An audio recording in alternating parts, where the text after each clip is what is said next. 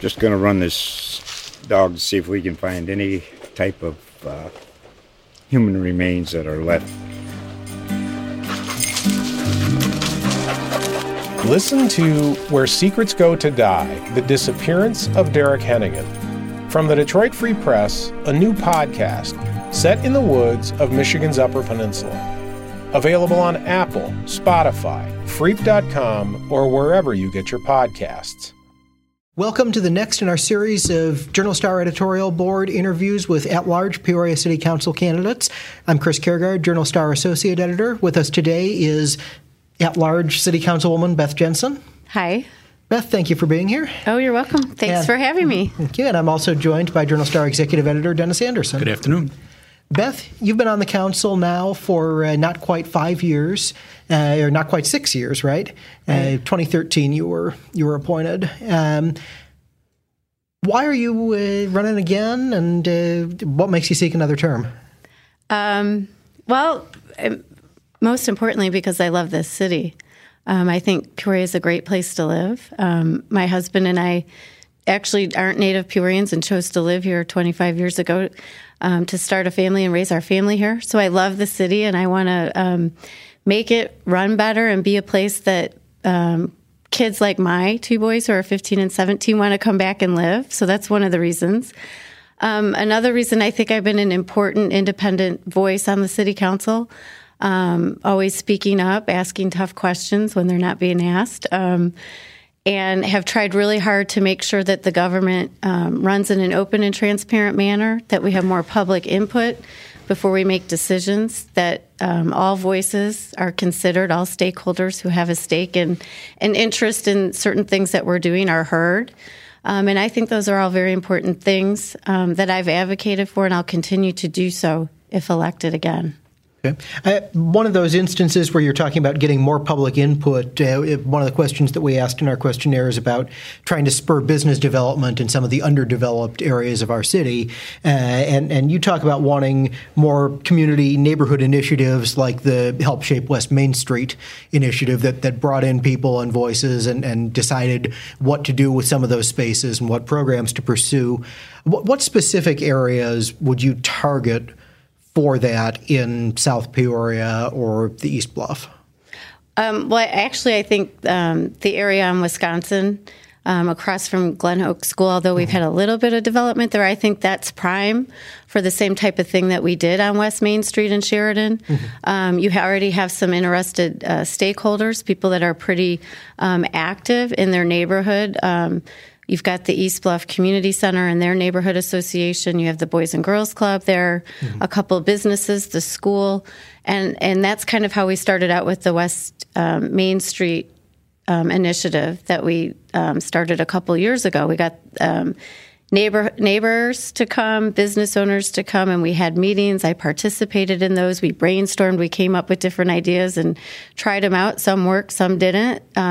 Some moved forward. And so I think that's a prime place for that sort of initiative, as well as some different areas on the south side. What south side areas do you think are prime for that? You know, I think even though the only thing there is the around MacArthur,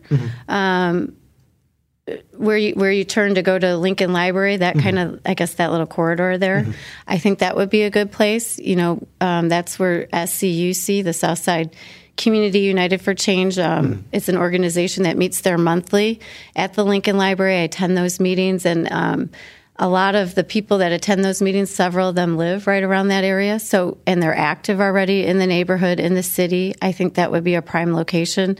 They currently have on that corner, I think it's Green Lawn. It might be Lincoln.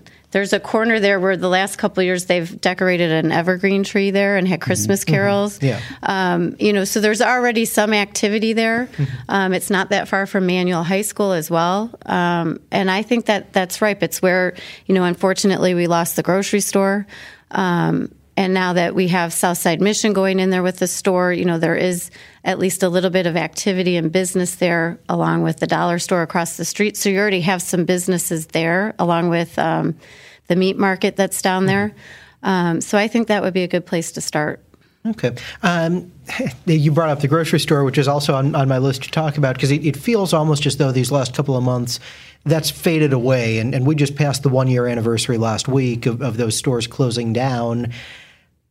What is not being done that ought to be by the city in terms of trying to get a grocery store back in the South Side, or have we reached the limits of what City Hall can do there? I don't think we've reached the limits. One of the things I've been talking about on the campaign trail and that I think we should explore are the new opportunity zones, that just recently the statutes were passed to allow us to do that. And we have a short window to use them. But I think that opportunity zones could be used on the South Side or the East Bluff or even, the West Bluff where there isn't a grocery store to spur maybe some initiative with a grocery store, maybe a smaller type size grocery store, but to provide some incentives, some tax relief, those kinds of things. I don't think that's been offered. And I think that might be the way to get a grocery store here. I mean, you're probably aware of all the problems, the low margins. We got to make sure people shop there and not shop online. And, we need a grocery store, but I'm not quite sure what else to do. I support the new one that opened up, Sous Chef. On Southwest Adams. When Save a Lot was there, we made an effort, my husband and I, to always stop there when we needed milk and vegetables and, quick things because we don't live too far from there. Right. Just down the hill. Yeah, just up the hill, just a few, probably a half mile away. So, I think they're important. And we've been without a grocery store where I live in the West Bluff. We haven't had a grocery store since Sullivan's closed. Yeah, or Thompson's. Food Basket closed, and then it was a Save a Lot. And so it's been over 10 years. And we don't have a grocery store. We have to drive up north. And it is a problem. And I think the city should try to do more to help make it happen. We'll talk a little bit about the budget. Sure. One of my favorite topics. Yeah, it was difficult negotiations, Yeah. I think, that went on. Yeah. Lost some jobs. Some new fees were instituted that people aren't really happy about. Where were you at the end of that in terms of were you satisfied with where things go? What went right? What went wrong? Actually, I did not vote in favor of the budget. I was disappointed. During the budget discussions, I came out with several alternatives to the property fee and to eliminating the 22 or ultimately the 18 firefighter positions. One of the things I proposed was reducing some of the contributions that we make to outside organizations. I think when we're facing a $7 million budget deficit, we shouldn't be we shouldn't be paying for the municipal band, although that's a great program. I think we should be trying to find a private donor or two to support that. I also proposed reducing the amount of money that we were giving to the Peoria Area Convention and Visitors Bureau. Our budget included $571,000 or $572,000 to that organization, along with the additional money that we provide to the Civic Center. Just a few years ago, they were connected and it was one lump sum. Now we're paying more to both. And I think when we're $7 million in the hole, that should be reduced. So I proposed reducing that in half. I also proposed putting half as much into our reserve fund. When you're $7 million in the hole and you haven't been funding the reserve fund, I don't think we should have been putting $2 million in this past budget cycle. I agreed and proposed that we keep the same 10-year goal, but gradually increase the amount that we put into the reserve fund to reach that goal as we get back on our feet and not the year that we're facing $7 million deficits. Other things that I also proposed was reducing salaries of management employees for anyone that made over $100,000. I proposed that we reduce their salaries by $10,000. I know that's not politically popular, but that's what businesses do. And I think that we should do more of that in the upcoming budget cycle. We've never done this since I've been on the council, but I think we need to go line by line by line through everything in our budget as a council and prioritize them and decide, is this something we should be funding? And if so, how much? And I think all the council should rank things because, we can't keep doing what we're doing. The revenues are still not going up with our sales tax declining and our pension obligations. So I was not satisfied with the budget. And I do think that there's other things that we should have done and that we can do in the future.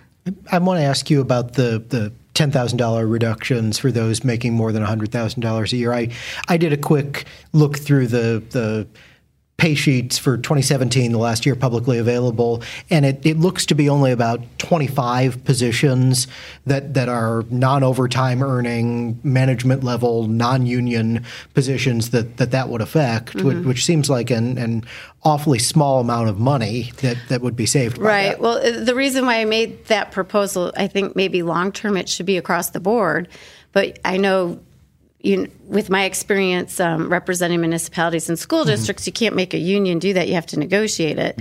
So the only way you negotiate that, though, is you have to do it first. Management needs to do it first and then can go to the table and see if they can negotiate that with some of the other unions. So the city manager did put a cost on my proposal, and it would have saved, it was about $400,000, a little over $400,000. Okay. Sort of a related question to that. As you look at the positions that are out there that are overtime eligible, that are union member positions, we've got people who are police lieutenants and fire battalion chiefs who are union members who are in supervisory command level positions there. Do we go too high on the band for some of those positions for them to be overtime eligible and making well over $100,000 a year and a large chunk of percentage-wise their base salary in overtime every year? Yeah, I don't necessarily agree with your statement, and I think part of it too is it's set by the Illinois Municipal Code. I don't think that we have that much leeway in changing whether they can be in a bargaining unit or not. So I don't even think that's something that so it's that's not anything that can be right. And can I be don't resolved. think I think it's also something that's out of the city's control. Okay. At least with regards to the public safety positions at the city, fire and police, because they are so statutorily driven. All right. Another thing that you had mentioned in looking at some of these fees that were imposed, you discussed the idea of either reducing some of the burden on that by charging not-for-profits and potentially others costs for the city coming and responding with fire department personnel for what I'm going to call the hell by falling and I can't get up kinds of calls that they have both at nursing homes as well as hospitals. Do you have an estimate for how much that would bring in? No, we didn't get an estimate. I did bring that up during the budget discussions, and that was also a proposal I made that we should do that as an alternative to the property pension fee that the majority of the council passed.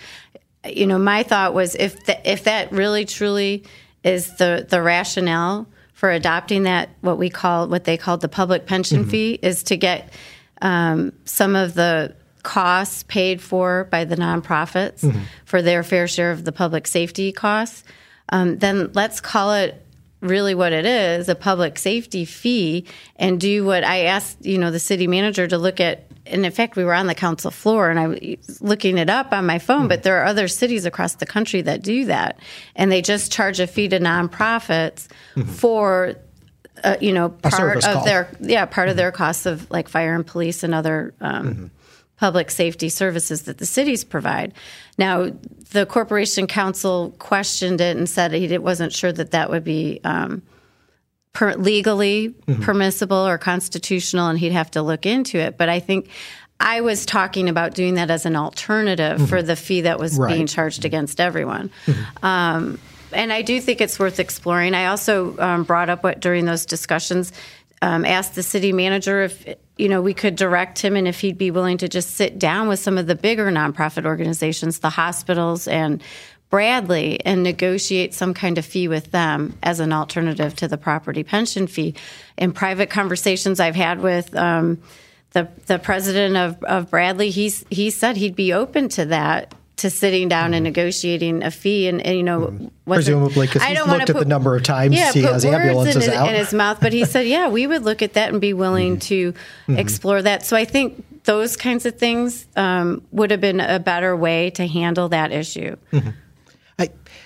I also got to ask, what's the compelling reason to have our public safety personnel going out to a call like that an ambulance is going to get to, where there doesn't appear to be an imminent danger to somebody, that it is clearly just a simple "I've fallen and I can't get up" call? Why are we sending an entire fire engine company out to that?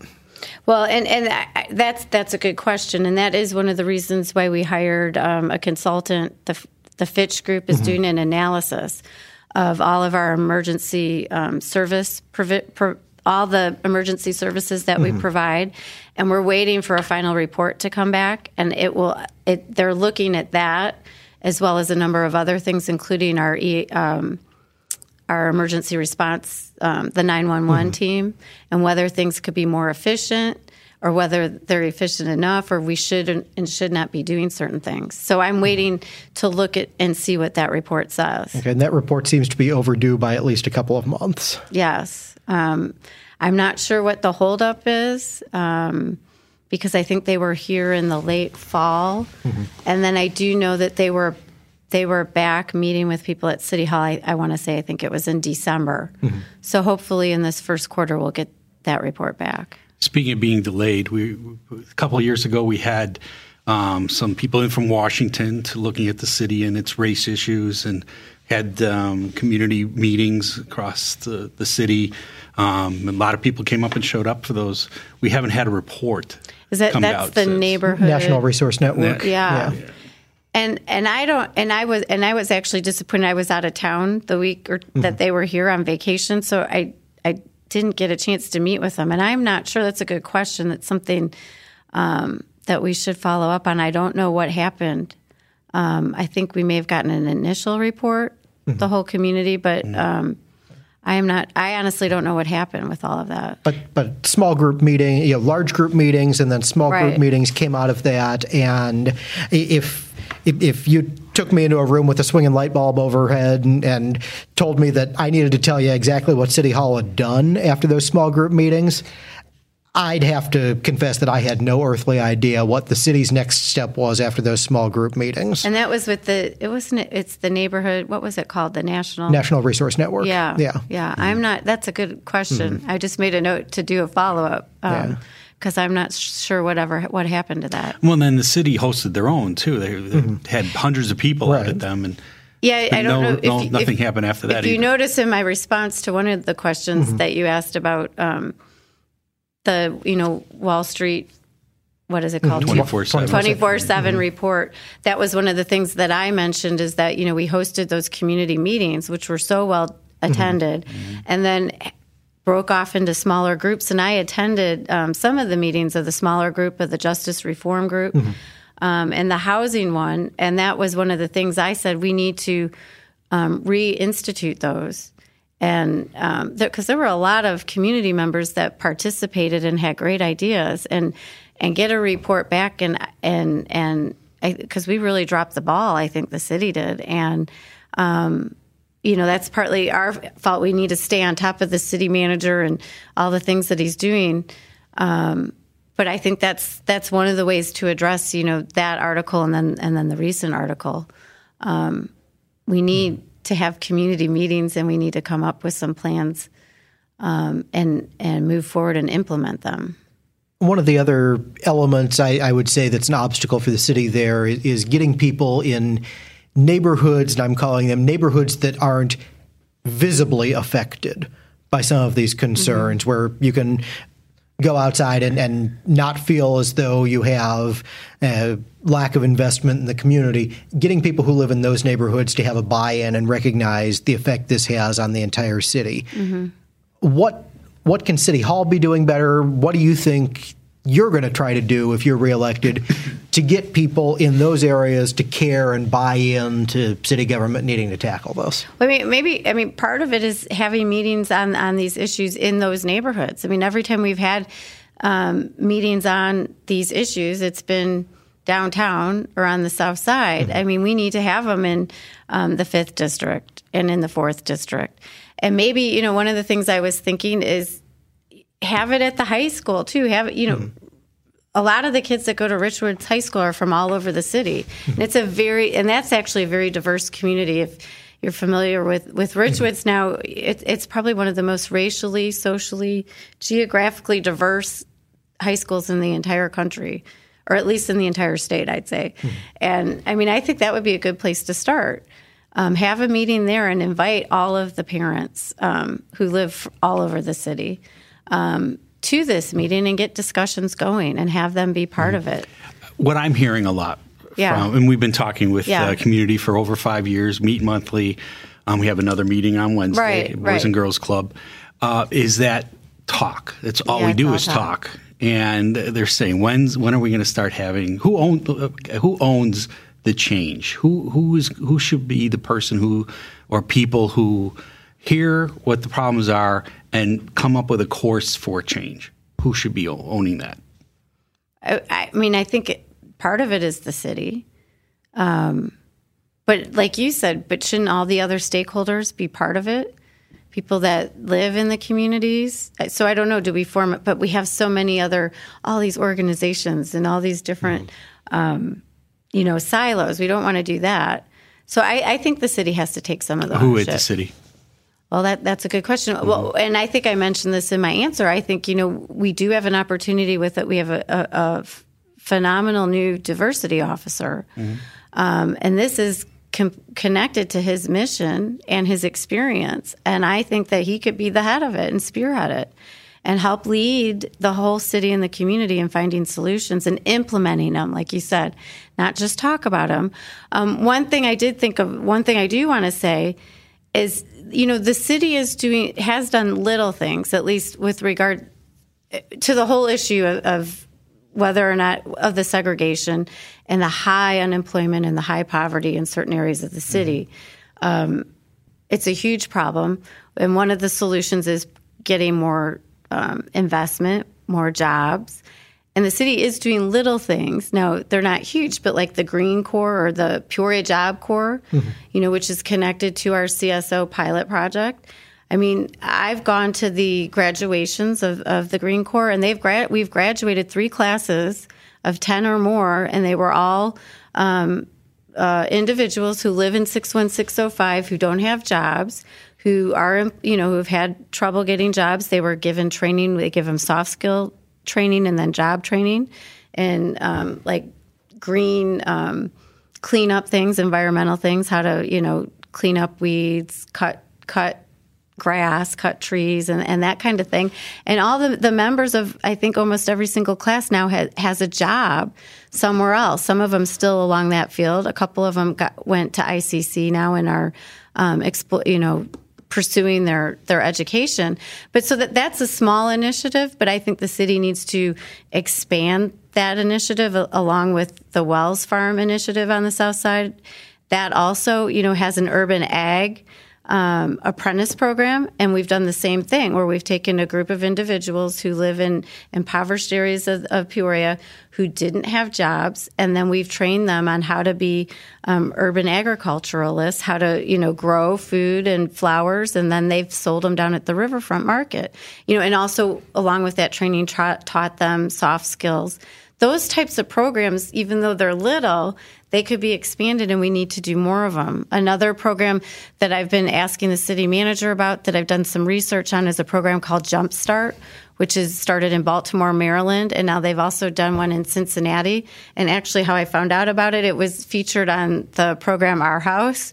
And what it does is it takes individuals who usually have criminal records, a lot of them are recovering addicts, and it matches them up in this program with construction trades and contractors, and they provide them intense training, first soft skills, then job training, and have employed them, and they've been very successful in Baltimore and Cincinnati. And I think that's something, and they've worked mainly with contractors to get it set up, and of course you have to get grants and funding to do it, but I think that's something worth exploring.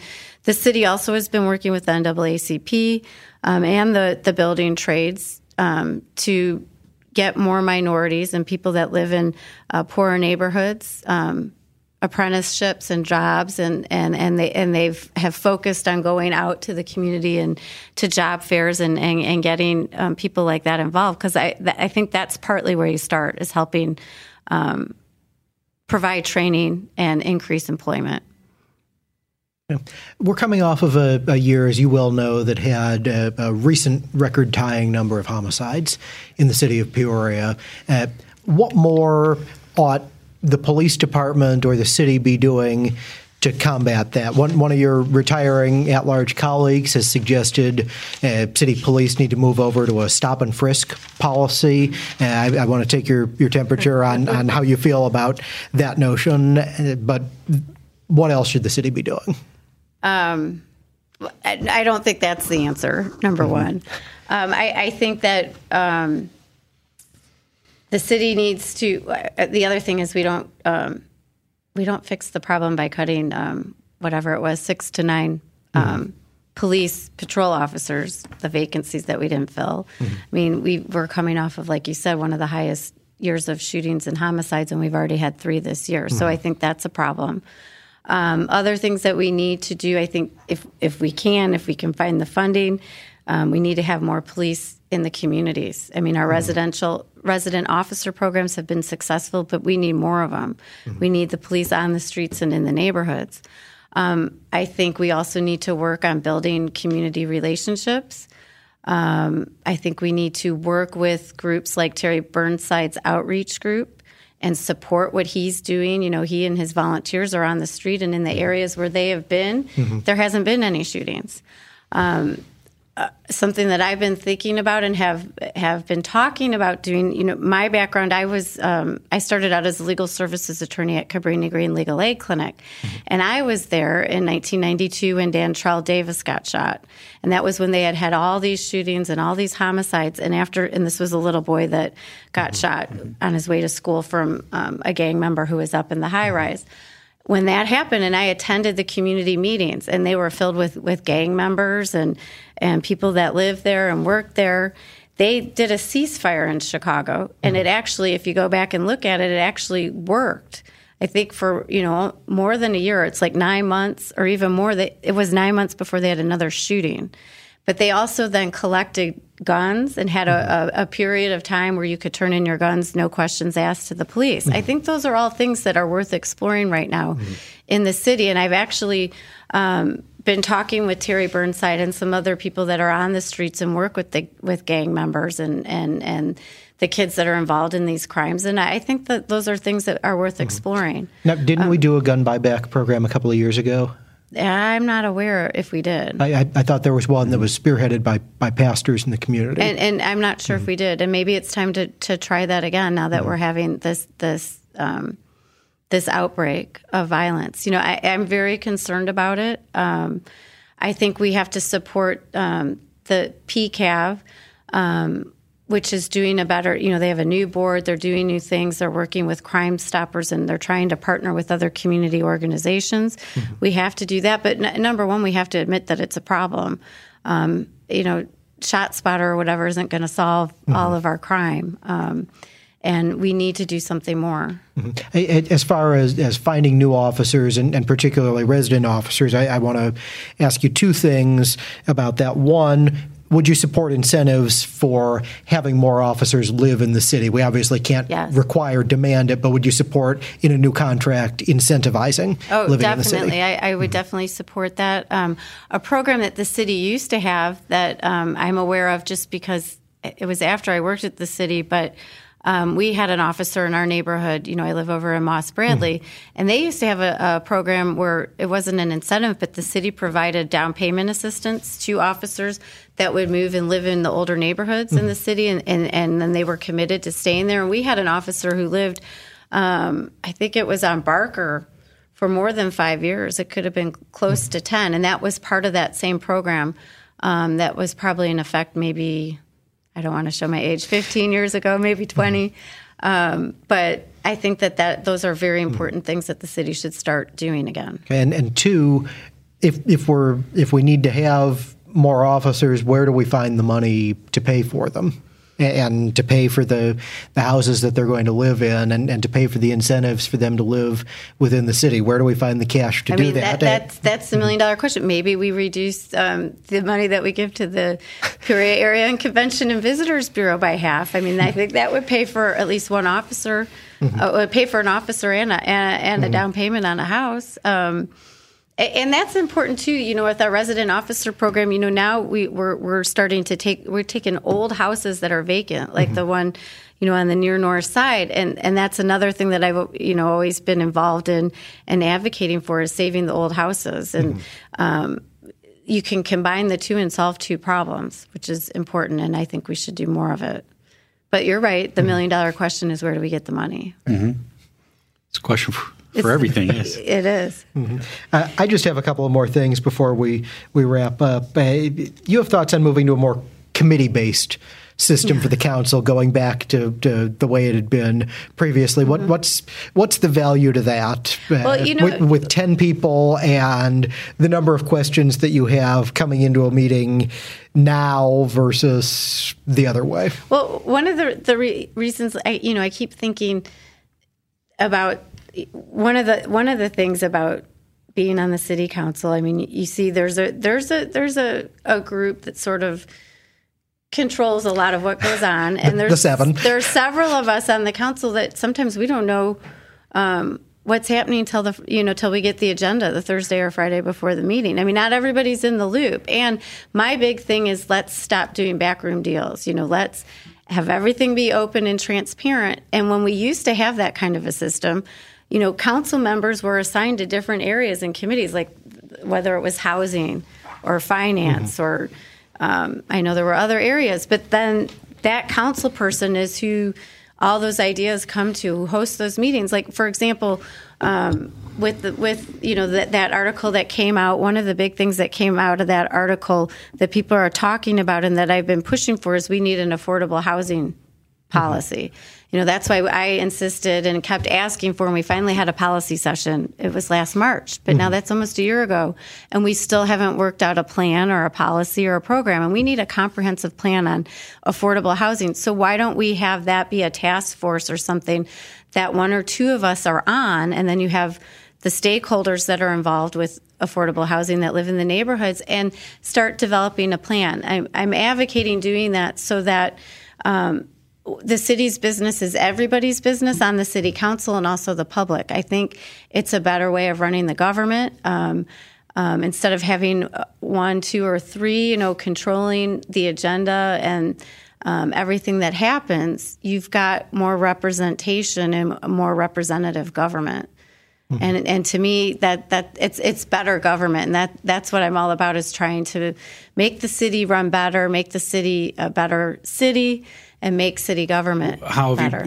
Why can't you convince your colleagues? Well, I actually have just been thinking about this. I haven't brought it forward. I just I put it to pen and paper, and that response, I've just sort of been thinking about that the last month or two, and I think it could be really beneficial. So it's something I'm advocating for and will push for if I'm reelected. Okay. I want to ask you, too, in your questionnaire, you seem to be in favor of potentially considering reducing council salaries along with the reduce everybody below 100,000 or above 100,000 as part of a symbolic gesture on the part of the council, because you guys do not make very much money for what you do. You reject the idea, though, of removing the health care benefit for council members, which those savings might be equally symbolic, since there were only 3 or 4 of you on the council who were taking advantage of that out of 11. What's the difference between the two, and why are you taking, or did you take in 2017, the city health care? Okay, double question. First, the reason why the difference between the two is if I'm proposing and advocating, which I have, a reduction of salary, even though it's for anybody making over $100,000, and we certainly, I think, only make, $16,000. Something like that. Yeah, a year. I'm not opposed to, if the city council were to adopt that proposal to then the council agreeing to reduce their salary by $10,000. Like you said, I mean, that's consistent then with what we're asking people in the upper levels of management to do. With regards to the benefits, I mean, I said that on the floor. First, it was only going to be a $27,000 savings, according to the city manager, if we did it for all 11 of us. The proposal at the time was only to do it for the 5 at-large people. So it wasn't a huge cost savings. It wasn't going to have any real impact on our $7 million deficit. So I kind of felt like, I think Councilman Grab called it an election gimmick, and I tend to agree with him. That's what it kind of felt like it was. But I also think it's important for us to have people on the council that are from all walks of life, and it should not be, you shouldn't have to be independently wealthy, and able to have your own health insurance and salary to serve on the city council. Many of us on the council work in addition, have other jobs in addition to being on the city council, but some of us are self-employed. Some have had to move to part-time partly because of the commitment that the city council is. So I didn't want to make that a barrier to people who otherwise couldn't afford to be on the city council. Okay. And you've alluded to some of this in some of your previous answers, but of course the council has one employee that reports directly to the council, and that's the city manager. What's your assessment of the work that Patrick Urich is doing? Patrick, he's a very good job in some areas. He's very knowledgeable on finances, municipal government, even, economic development. A lot of areas he has a lot of expertise in. I think he needs to do a better job communicating with all of the council. For example, sometimes I feel like we don't get all the information that we should. An example of that would be the recent, how we recently found out that the recycling was going to change from alley side to curbside for people living in the older neighborhoods that already had recycling and garbage pickup on their alleys. When that came to my attention, I think it was in December, a citizen found out about it and contacted me. I was totally surprised, didn't know about it. So went to the city manager and the director of public works at the time, Scott Reese, and they said, well, Scott said we're working and talking with PDC. We're not sure what's going to happen yet. So, I thought it was under the impression that they were still being negotiated. And then I went back and looked, and I brought this up at the last council meeting. All of our communications on the RFP and the eventual contract that we approved, Patrick highlighted the differences in services that this contract provides compared to what we were currently providing. And I went through and I brought this up, and I even had it with me, the PowerPoint that he did summarizing the changes, the agenda item, and then we had a term offer with everything highlighted, what the changes in services were, what the offer was to PDC. And there was nothing mentioned in there that there would be a change from... Even though the contract did explicitly make that change, right? But seeing this was the problem, too. What we didn't do as a council, now looking back at it, I think was a mistake. We didn't have the actual contract to approve. If you go back and look at it, all we had was... It wasn't attached to No. All we had was the term offer, was the terms of the offer, and those highlighted. And then the actual action that the city took was to approve those terms and direct or give the city manager the authority to finalize a contract with PDC based on those terms. So, in a way, I feel like not intentionally, but we were not given the full story. Or maybe the full story changed when he, finalized the agreement, but we never got a report back, or we're never advised that this is gonna change. And when it affects 2,400 property owners, that's a big deal, especially when, one of my primary goals I brought up years ago was when we start negotiating and looking for a new garbage contract. I mean, I'm bringing this up now. I think I brought it up 4 years in advance, 5 years. I want us to look at more recycling. That was a big priority for me. I want to reduce the cost. They shouldn't have to pay for it and have it more often. And that was a big priority of all the council based on the surveys that we got from the public. And so that was a big part of this contract. And so he touted that, we've increased recycling subscribers by 3,000, like 2 weeks before we found out about this change. And now I'm hearing from the majority of the people of those 2,400 who are current recyclers, they're not going to recycle anymore. So what's the point of getting 3,000 more when you're going to lose 1,000 or more? So, so that's just an example. Things like that frustrate me, and the city manager needs to do a better job at communicating when major changes like that happen in something as important as the garbage contract. On a fair number of issues where the council is split, I think you would agree with me. It tends to be 7-4 council, maybe sometimes a 6-5 council. On many of those issues, you have not been on the prevailing end of those things. How do you, in a new term, become more effective at convincing people to vote with you on some of these things that we've talked about today?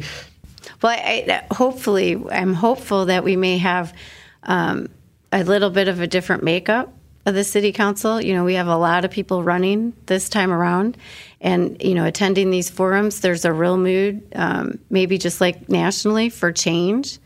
And I think if we change the makeup by the council by 1 or 2 during, or even more, during this election, and then even in 2 years, I think that I hope, and I don't think I'll be in the minority most of the time, and I'll be more effective.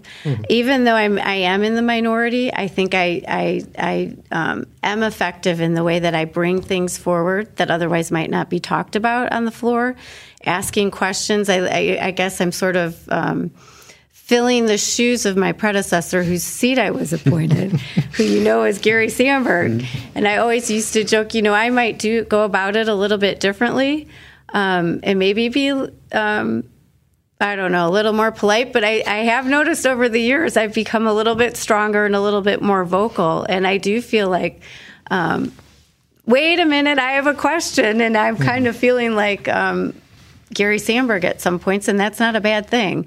That's an important voice to have on the city council. And I guess philosophically, since you kind of opened the door to it, if you're talking about the value of some change this cycle and electing some different people, you also favor keeping a 5 districts, 5 at large, and presumably the bullet voting that goes along with that. That's almost.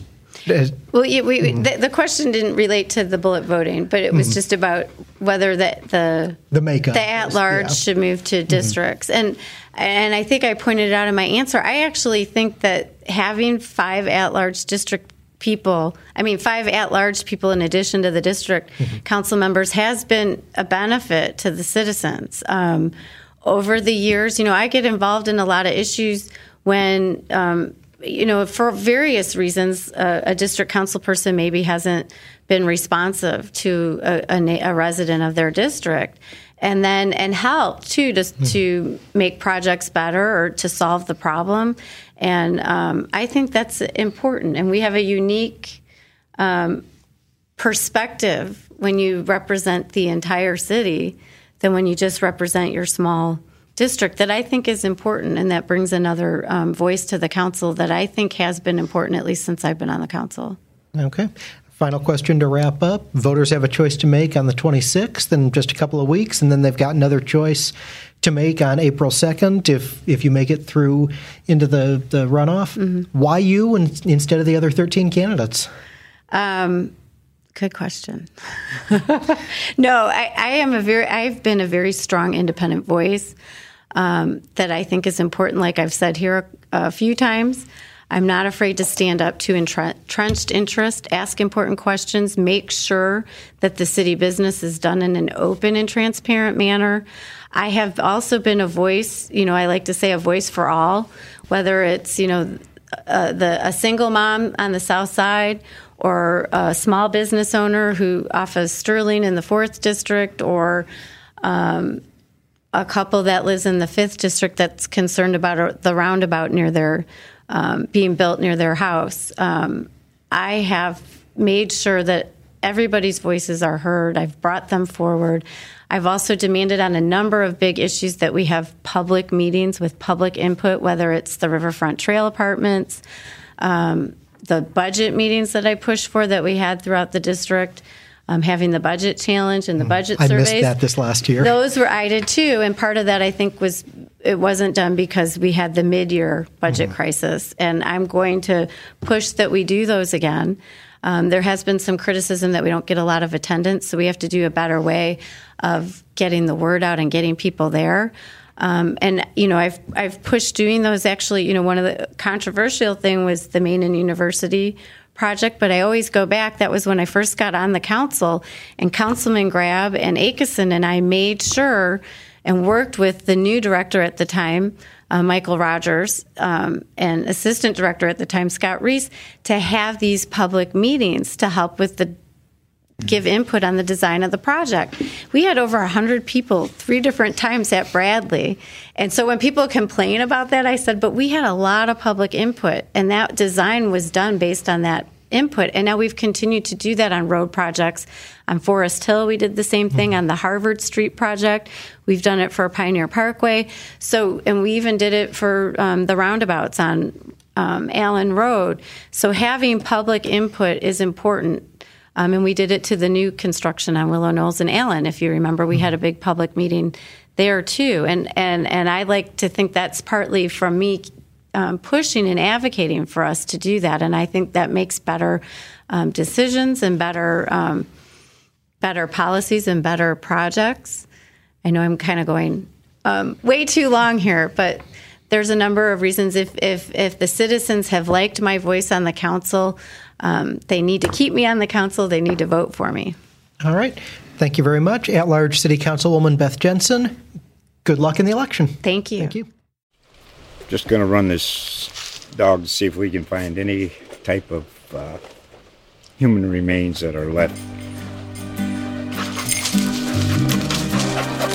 Listen to Where Secrets Go to Die, The Disappearance of Derek Hennigan.